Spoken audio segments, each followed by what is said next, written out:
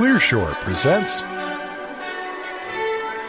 Machine Learning Meets the Lean Startup by Steve Blank. November 18th, 2016 at steveblank.com. We just finished our Lean Launchpad class at UC Berkeley's Engineering School, where many of the teams embedded machine learning technology into their products. It struck me as I watched the teams try to find how their technology would solve real customer problems, that machine learning is following a similar pattern of previous technical infrastructure innovations. Early entrants get sold to corporate acquirers at inflated prices for their teams, their technology, and their tools. Later entrants who missed that wave have to build real products that people want to buy. I've lived through several technology infrastructure waves. The Unix business, the first AI and VR waves of the 1980s, the workstation wave, multimedia wave, the first internet wave. Each of these had a set of common characteristics that the Gartner Group characterizes as the hype cycle. The 5 stages of the hype cycle are: Stage 1, the technology trigger. A potential technology breakthrough kicks things off. Early proof-of-concept stories and media interest trigger significant publicity. Often no usable products exist and commercial viability is unproven.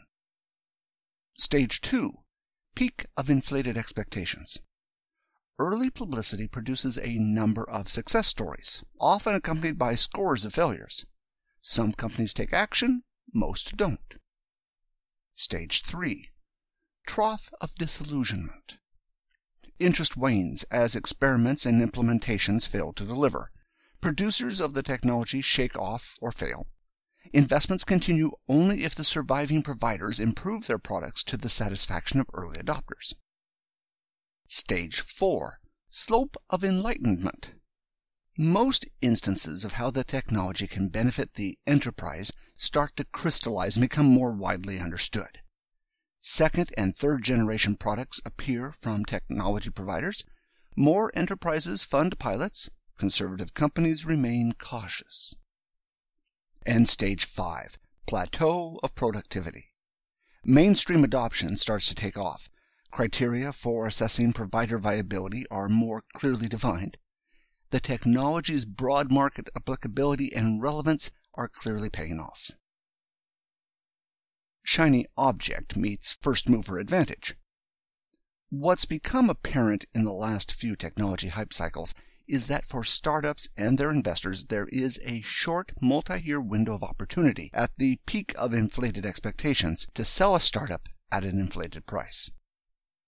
This occurs because large technology companies, Google, Facebook, IBM, Microsoft, Twitter, Apple, Salesforce, Intel, et al., and increasingly other non-tech firms are in an arms race to stay relevant. For example, according to CB Insights, nearly 140 machine intelligence companies have been acquired since 2011, with over 40 being bought so far in 2016. Most often, the first acquisitions in a hype cycle are for the shiny objects, the technology, the team, and the tools. The acquired technical teams usually start up or complement the company's research group in a specific new technology area. If you're a startup, or their investors, getting acquired at this point in the hype cycle is exactly where you want to be.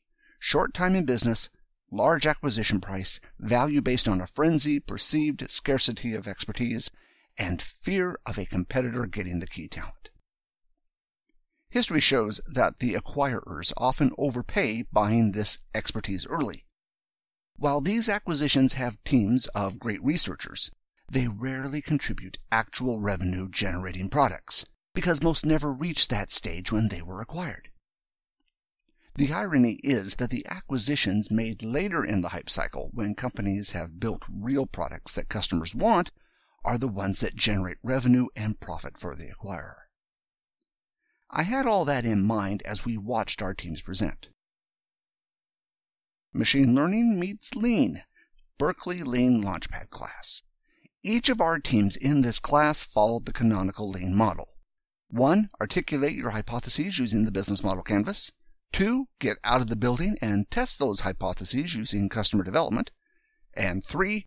Validate learning by building minimum viable products and getting them in front of customers. Each week, the teams got out of the classroom and talked to 10 to 15 customers, testing a new part of the business model canvas.